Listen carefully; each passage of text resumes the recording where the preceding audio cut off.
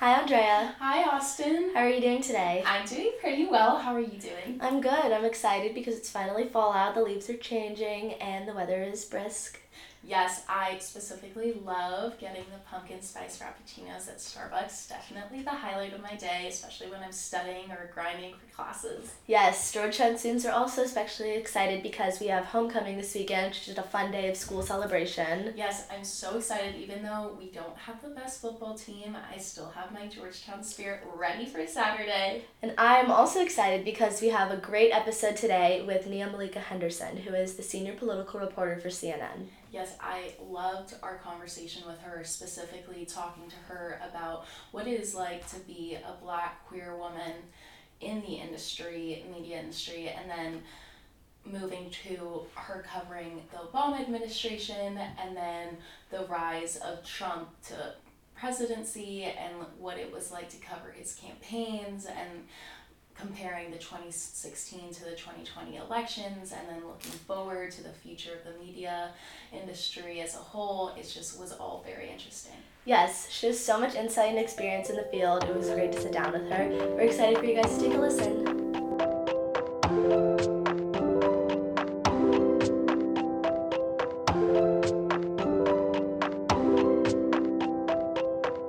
So we are so excited to have you on the fly. I'm Andrea. I'm Austin. Hey y'all, it's so great to be here. Yeah, it's so exciting. It's like one of the first days of fall. It's like finally getting a little colder. No, I got my sweatpants on. Yeah, it's getting toasty. Mm-hmm. Yeah. Yeah, so we're really excited to have you here today. We have a lot of good questions to ask you. We wanted to just start it off with something fun. You had such an inspirational news career for so many people. Who are some of your biggest idols? Who do you look up to? Yeah. Who made you want to become a reporter? So my mom was actually a reporter. She worked for sort of the local PBS station in South Carolina, had her own television show. And, you know, my grandmother growing up, she would always say, Nia, you're going to grow up and be a broadcast journalist. I didn't think I was going to go into journalism because I thought I was going to be a college professor, but here I am. I guess I'm sort of a college professor a little bit, at least for a semester here at Georgetown, right? And so, but I think in the business, my biggest idol was Gwen Ifill, who passed away in 2016. She had been a print reporter at the Washington Post and at the New York Times, and then moved over to NBC for a little while, and then moved over to PBS.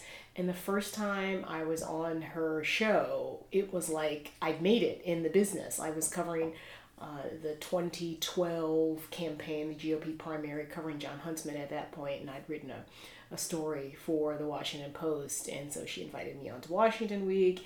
And yeah, she was just an incredible journalist, an incredible person, and I think about her every day. I've got like a picture of her. It used to be on my desk, and I've got a different version of it on my dresser at home because she really is my North Star in terms of journalism, in terms of being a good person, having integrity, and really I think hewing to the idea that there are values that we bring to this job, and of course there's sort of the goal of objectivity, but there's also the other goal of truth and honesty with our viewers and listeners and readers. And so I just, my big idol in this business.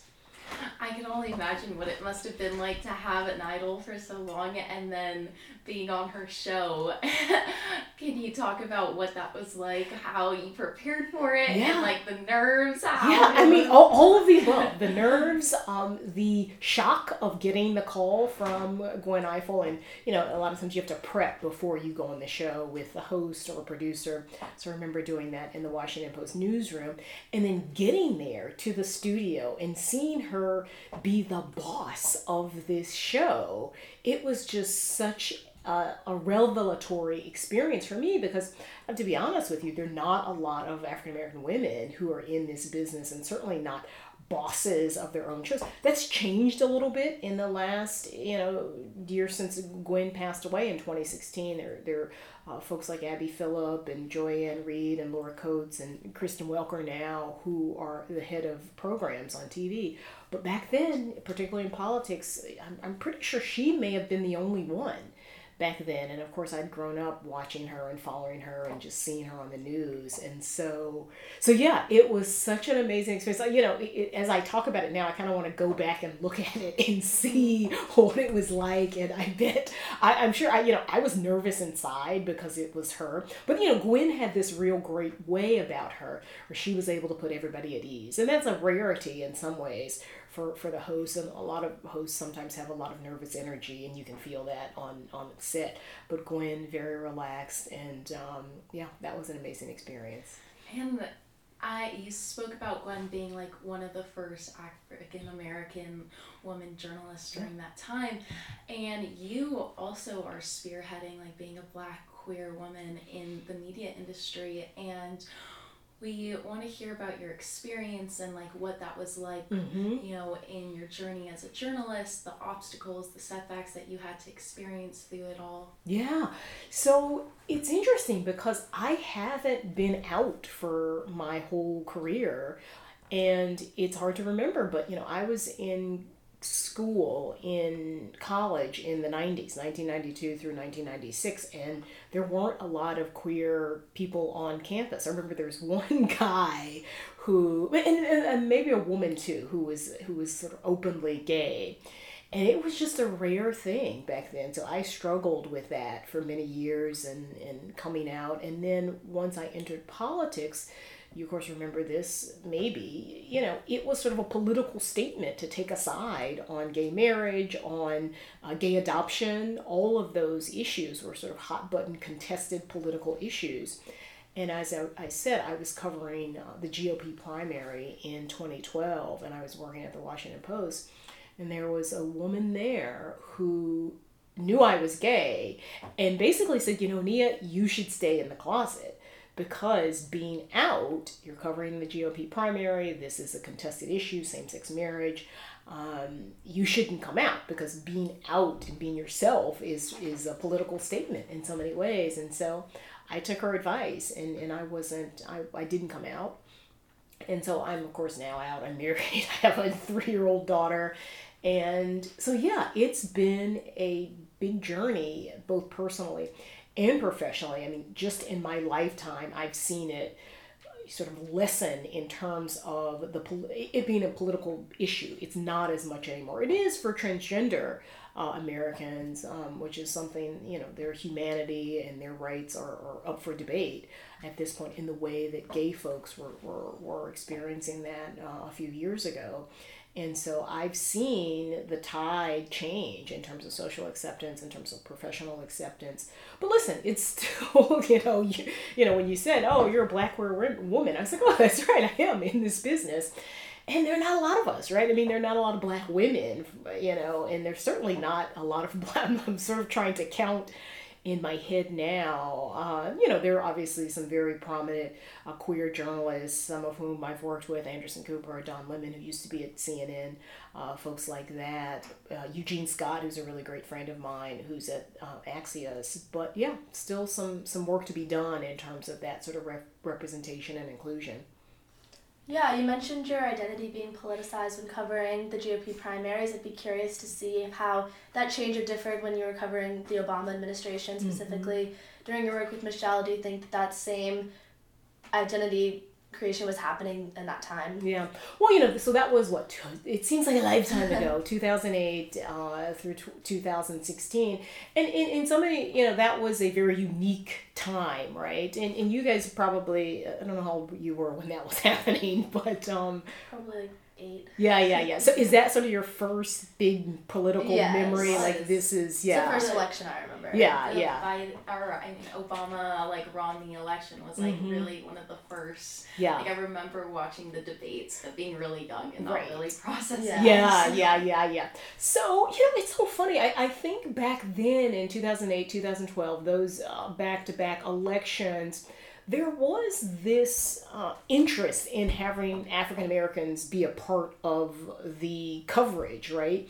And so I was at Newsday at the time, and I was writing and covering, and I tell people this all the time at Newsday. People thought it was going, because it was a New York paper, people thought it was going to be Rudy Giuliani and Hillary Clinton who were going to be the nominees. turned out that I got put on, I was sort of the B team, so I got put on the Obama campaign, and because nobody really thought he was going to win. And so, yeah, I mean, there was interest in what does it mean that there's this first African-American president, first African-American first lady, what's the perspective of black women, what's the perspective of black people in general, young people who were very much energized. I was younger then, or very much energized. So it was a very unique experience, I think, culturally and politically for the country. And so, these different newsrooms, they wanted people who were more representative of the country and this movement and moment. To cover this historic presidency. And yeah, I mean, it was fascinating to cover Obama, to cover the First Lady as well. And then, of course, the re-election, which I think was a lot tougher for the Obama campaign than they thought it would be going in. But, I mean, the thing is, you sort of balance. You're obviously a black woman covering these figures who are beloved by so many African Americans. I think about my mom. My mom has like these little figurines of Michelle Obama and President Obama in her house. My mother-in-law, they have like magnets on the refrigerator of Obama. But you still keep your objectivity. And listen, there were many a times I was in fights with the East Wing and the West Wing over things that I was writing critically about the president. And that's my job first. It's not my job to represent black people or represent how they feel about the president. It's my job to hold power to account, and he was obviously the most powerful person in the free world, and so that's what I was doing. Yeah. And do you think, like, the media industry as a whole during that time, do you think there was an element of covering Obama differently because he was the first black president, and the same thing with the First Lady? Yeah. Like, was there changes on how news organizations went about covering that in comparison to like prior? Yeah, no, it was more like a pop culture event, and I imagine I wasn't around when John F. Kennedy was president, but I imagine it was similar to that, right? These folks were beautiful, the Kennedys and Jackie O, who was young and fashionable, and the two little kids. John and Caroline. And so there was a much more, I think, covering them as if they were celebrities and not these powerful people and the president. And so I think initially, it probably was more similar to the way people covered John F. Kennedy. And part of the reason John F. Kennedy was covered that way, because it was sort of the golden age. TV was coming about, and sort of the images and magazines and all of that was happening at the same time. But listen, I think as the days waned on in that administration, we were all tough on Obama. You're not really tough on Michelle Obama, because who's tough on first ladies? But, I think to the extent that they may have gotten, and I'm putting this in quote, celebrity type press or good press early on, I think the other side of that is, they were targeted as well, and sometimes unfairly by more conservative outlets. And some of that obviously had a kind of sexist subtext or racist subtext, or both racist and sexist subtext. And so, I think people, we kind of look back at that era and think about the errors really in terms of the coverage. And was it kind of too glamorous? Did we treat them as celebrities too much? And I think the answer to that, probably if you're Vanity Fair or if you're Vogue, I am sure Michelle Obama, I think she was on the cover of Vogue twice. And listen, she's the first lady, that's different. But I remember, for instance, the New York Times Magazine, as they were being inaugurated, the New York Times Magazine had this huge spread on not Barack Obama, but the people who were working for him. Like, it was like President Obama's people, and these beautiful photographs, making it seem like they were celebrities and the smartest, coolest, most glamorous people in the world. And that I don't think we've seen since then, and hadn't seen it up until that time. And so I do think there probably was more of a sort of celebrity gloss to some of the coverage that in the end probably, listen, in some ways backfired against the Obamas, and in some ways led to some of the resentment towards the Obamas, towards people who put him into office, this multiracial, multi-generational coalition. And so we see, I think, in 2016, a response to that, and the response being Donald Trump. Yeah, I think that 2012 was definitely, and 2016 were inflection points in a lot of ways. Yeah. Something I wanted to ask you about was, in 2012, you actually ended up covering Donald Trump when he was first toying with the idea of running. So Yeah. you've been there since the beginning. I was curious how you've seen his legitimacy change from the inside of institutional media, and how people have perceived him differently and started taking him seriously as a candidate from that very beginning. Yeah, so he was traveling in New Hampshire, and he was, again, toying with the idea of running, and very much a celebrity then. I think we went to like a crab house in New Hampshire, and so I covered him then. Michael Cohen was around, who I kind of know from New York anyway. But again, people didn't really take him seriously because, remember, Donald Trump, he ran for president before, right? He ran I guess, on the Reform Party ticket. I think I've got that right. And so people were sort of used to, particularly New Yorkers, people were used to Donald Trump's sort of games, right? And doing things for attention and being a huckster, for lack of a better word. And so, of course, in 2012, he toys with the idea. He's floating the birther conspiracy theories. He gets Mitt Romney to ask him for an endorsement, right? So there's a big event, and I covered that in 2012, where Mitt Romney basically goes to Donald Trump, who by this time is the most famous birther, goes to Donald Trump and wants an endorsement. Because I think at that point, he's aware of the power of Donald Trump, that he's a celebrity. He seems to have something of a following that overlaps with the kind of Fox News crowd, so he wants his endorsement. And so that, I think, was a real inflection point in terms of the GOP standard bearer at that time, or soon to be standard bearer, kind of acknowledging that there was this other power center that Donald Trump seemed to be cultivating and seemed to be representing. So that was an inflection point. And then in 2016 or 2015, he finally announces, and I remember sitting in the newsroom. This was before he announces, because I was at the Washington Post, and I was sitting in the newsroom, and there was a reporter there whose name is Robert Costa, who used to work at the Washington Post. Now he works at CBS, I believe. And he's new to the Washington Post, and of course I'm the grizzled veteran by that point. He's a little younger than me, a lot younger than me. And so he's talking in the newsroom about Donald Trump running for president. And in my head, I'm just like, oh God, this guy really, like, how gullible are you, Robert Costa, to really think that Donald Trump is going to run for, we've been through this before. I went through this in 2012, of course, and then he ran for president once before and wasn't successful. And so I don't think I openly dismiss him in the newsroom. I just sort of internally roll my eyes. And so, sure enough, a few months later in 2015, I believe it was June 2015, he announces for president. Again, people say, okay, Donald Trump is a bit of a huckster. He's a bit of a,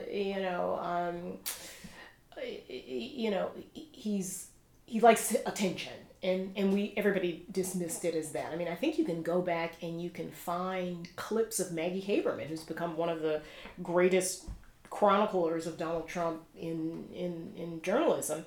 She's on one of the Sunday shows, and somebody talks about Donald Trump, winning the nomination. This is well before, the contest start. And she just laughs. And listen, that laugh reflected how a lot of us felt. It was a joke. I, of course, was at CNN. The president of CNN, a man named Jeff Zucker, decides that viewers want to see Donald Trump. And it turns out that viewers did want to see him. And so they put him on the telephone, they air his rallies, and the ratings showed that. And listen, people wanted to see him because they'd been used to seeing him on The Apprentice. He'd call in on Fox News every once in a while as well.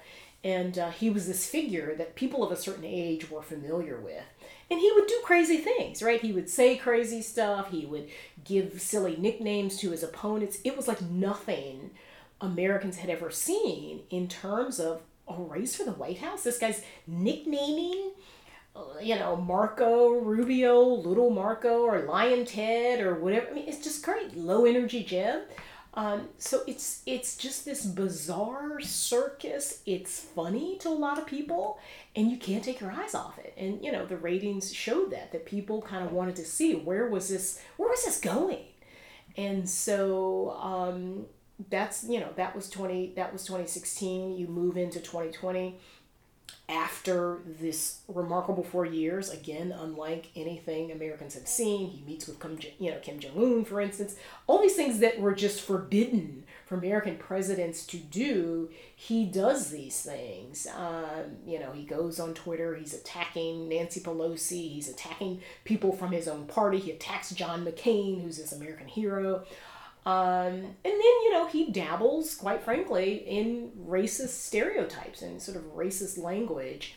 And, CNN does what news organizations do, which is hold his feet to the fire, try to make him accountable to voters, expose what he says and does on Twitter. And listen, I think there is legitimate criticism about CNN's approach to Donald Trump. And again, I'm going to say this, I don't speak for CNN, and CNN has said, Jeff Zucker, who was president then, had talked about this, that he did regret putting Donald Trump on air as much as he did in 2015 and 2016. And then obviously once Donald Trump becomes president, and listen, that night he was elected, it was a shock to everybody, right? You probably were at home with your parents and not expecting that, because we in the press, we thought it wasn't that we wanted Hillary Clinton to win. We were relying on polls. And, if you think about it, it was a slim margin, right? It was a toss-up election. And I think we members of the press, whether it's pundits or strategists or reporters, sort of leaned in too heavily to what the polls were saying. And to the idea that, would America really elect someone like Donald Trump, no real experience with foreign policy, domestic policy, the economy, in government in general? Would they choose Donald Trump over somebody who did exhibit some sort of background in those things? And so we were wrong. I remember that night very clearly, and just the feeling of like, we really blew this. We got this wrong. And I think the American public, both sides, were shocked, because I remember sitting in meetings, the week or two before the election with Republicans, and they themselves were like, oh yeah, we know what's going to happen here.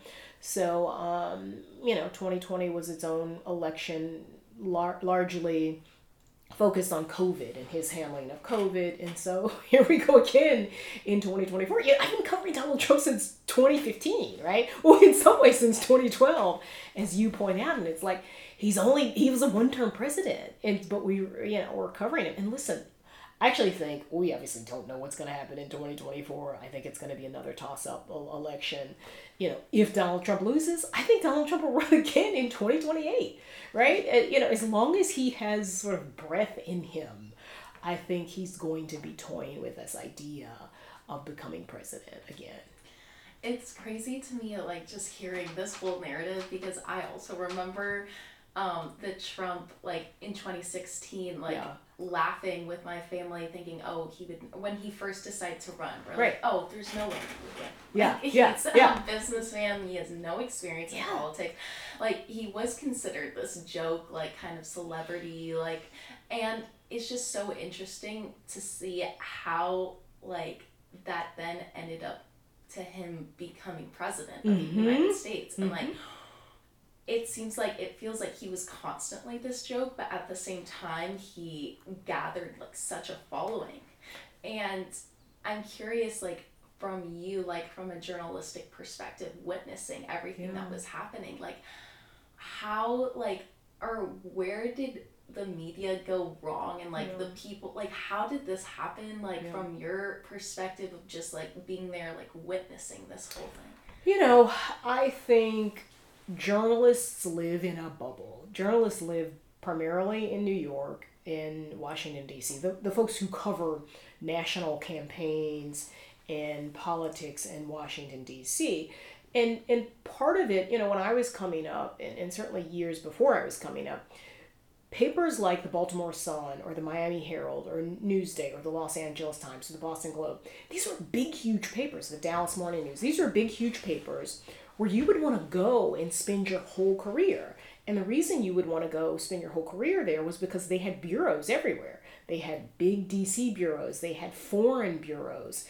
That doesn't happen anymore, right? A lot of it, these places have shrunk. The internet is part of that, and people don't read in the same way that they do. They get their news on Facebook or Twitter or whatever. So journalists aren't out in the world enough, right? You might drop in for a story on Pennsylvania. You might drop in on a story in Detroit because you're doing a story on Michigan. We're just not out there enough. And listen, even if we were out there a lot, the problem is the core of journalists, particularly political journalists, very white, very upper class, very much based on the East Coast, right? And, there are not a lot of people who grew up in working class Pennsylvania, in Pittsburgh, not in Philly, but in Pittsburgh. And so that's a problem, and it's reflected in our coverage. You can sort of see it on the air, right? Of just Google the backgrounds of the people who bring you the news. They very likely went to very elite schools on the East Coast, and probably grew up in the suburbs. They didn't grow up in rural, Pennsylvania or South Carolina. I happen to grow up in rural South Carolina, but never mind. So yeah, that's a real problem. And so what happens is there's a kind of groupthink that sets in. And again, this happened again in 2022. The same, and I was sort of there as it was happening. Oh, there's going to be a red wave. There's going to be a red wave. Nobody cares about abortion. It's over. It's like, really, guys? Like, what are we, are you, and the other thing I think is oftentimes for people who, say you grew up in the suburbs, you went to Georgetown or some other elite school, very likely your circle of friends and family looks like that too, right? So you probably don't even know somebody who's in the military. You don't know somebody who's a truck driver. You don't know somebody who works at Walmart, right? Maybe it's your cousin's son-in-law's stepson or something, but it's not somebody you're regularly in touch with. So you don't really have a sense of what's going on in the country for ordinary people who are struggling with the price of gas, the price of a dozen eggs, childcare, and are looking at the abortion decision and wondering, what does this mean for the direction of the country more generally?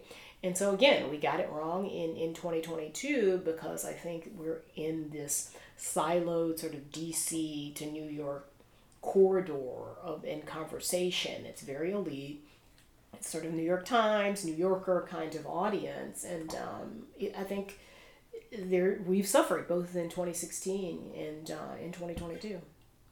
Yeah, I think that sense that the news only represents the elite definitely leads people to turn to more partisan fringe outlets and then only continue to feed into the cycle of getting the news what they want to hear. What do you see as the solution to this? How do we fix these demographics? What does the future of news look like? I wish I knew. I mean, I think we're grappling with that very immediately in terms of a loss in readership, a loss in viewership. I was meeting with somebody from the LA Times a couple of weeks ago, and he was just saying, people aren't reading the paper anymore. When I grew up, there was the Columbia Record and the state newspaper. There were literally two papers that my parents got. All sorts of magazines, Time Magazine, Life Magazine, Ebony, Jet. None of these really exist anymore. These print outlets were slow to realize what was happening with the internet. I saw this while I was at the Washington Post, and, I was there in, the 2010s, and it was still like, we're not really sure what, are we just giving this away for free, and then we're charging for the paper? That doesn't seem to make sense. It's a real question. I mean, listen, I think Americans more generally are very segregated racially, regionally, and economically. And that's just a fact. People kind of talk about the good old days when Americans were, we're all together. It's like, when was that? Was that the 60s? was that the 70s? Was it the 50s? Like, tell me when, there was this, united kind of culture and experience among Americans. It just hasn't happened ever, I would say. There were moments, you talk about the shuttle disaster or 9/11. Certainly Americans rally if there's a foreign war or troops are involved.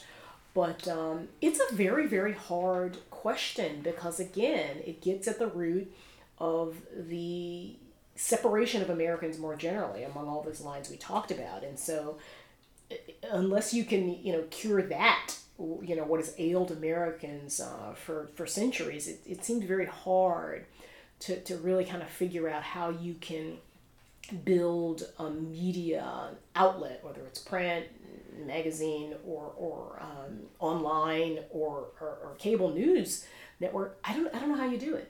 I really don't know how you do it. But that's what you guys are here for. You're going to figure it all out, right? Hopefully. We're trying. Yes. And with that, on a more lighthearted note, we want to move on to, this is a Fly tradition, where we do a lightning round.